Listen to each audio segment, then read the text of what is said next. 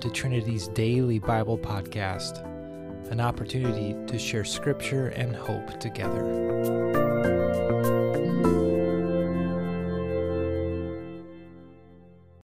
Hey everybody, my name is Michael Simlink. I'm excited to share a passage of scripture with you that has been impactful for me. So it's Luke 14, starting at verse 25. So here it is.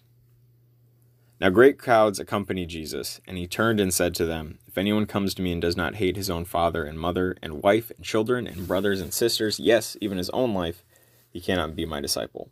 Whoever does not bear his own cross and come after me cannot be my disciple. For which of you, desiring to build a tower, does not first sit down and count the cost, whether he has enough to complete it? Otherwise, when he has laid a foundation and is not able to finish, all who see it begin to mock him, saying, 'This man began to build and was not able to finish.' Or what king, going out to encounter another king in war, will not first sit down and deliberate whether he is able with 10,000 to meet him who comes against him with 20,000?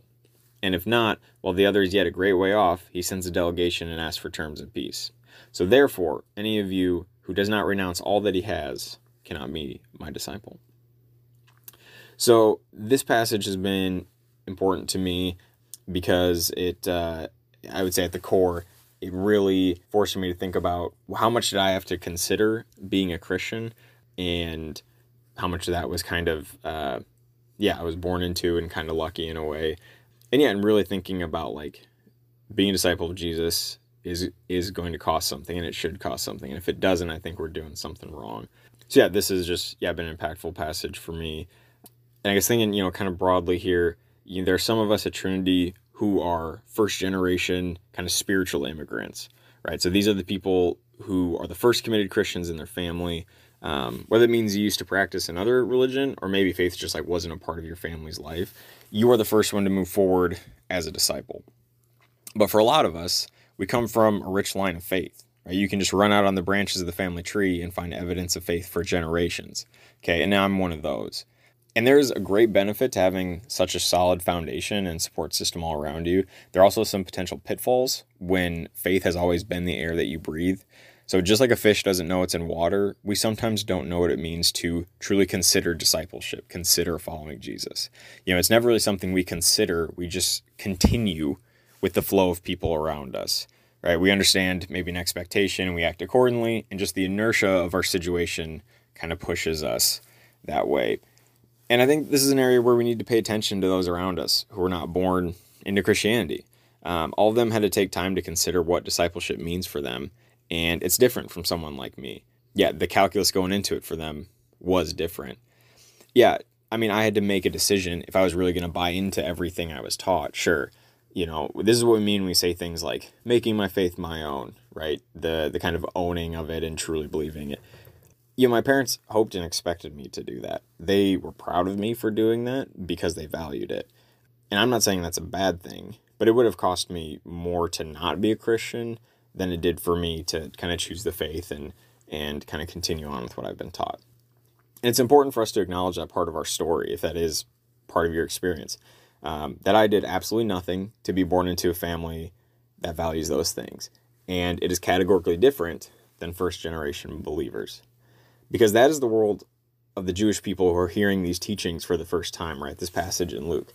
I think we forget that no one we encounter in the Gospels is a second generation Christian, okay? Like no one had parents who raised them Christian, right? Maybe they raised them devout and religious Jews, but not Christian, right? And so it was going to cost every single person who followed Jesus and kind of rejected what they had done. It was going to cost them a lot. It would affect their family ties, social circle, routines, habits, little things and big things alike. So, and the reality is it probably was a lot more than most of us who have existed in a circle where faith is celebrated, right? Their cost was higher than ours and kind of that initial step of accepting Jesus. So have we taken the time to ponder what it costs to follow Jesus? Because if our faith does not force us to give up something, if it does not take something away from us, then my experience and understanding of Scripture would say that we are probably living a lukewarm faith that has pretty minimal kingdom impact. So my encouragement today is to examine, what does your faith cost you? And you can think back on times in the past where it has cost you something. Maybe it was that initial moment of deciding I want to follow after Jesus. And it's good that we acknowledge that and show others of how God was faithful, in those moments. But I'm curious what your faith is costing you now, like present tense, because we shouldn't really have to go back months or years to remember the most recent time our commitment to Christ had a price on it. I think we need to expect more out of ourselves and really consider what are some ways we can obey the call of Jesus to bear our cross. So yeah, you may not necessarily feel encouraged by what I'm saying here, but I trust that through some reflection, hopefully this is something you can think about through today.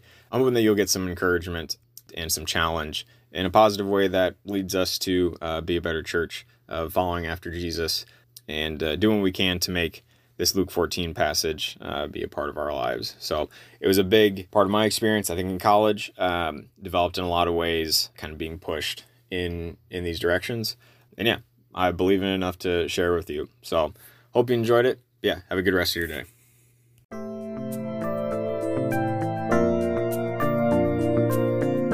Thanks again for joining us today. We hope to see you next time right here on the Trinity Daily Bible Podcast.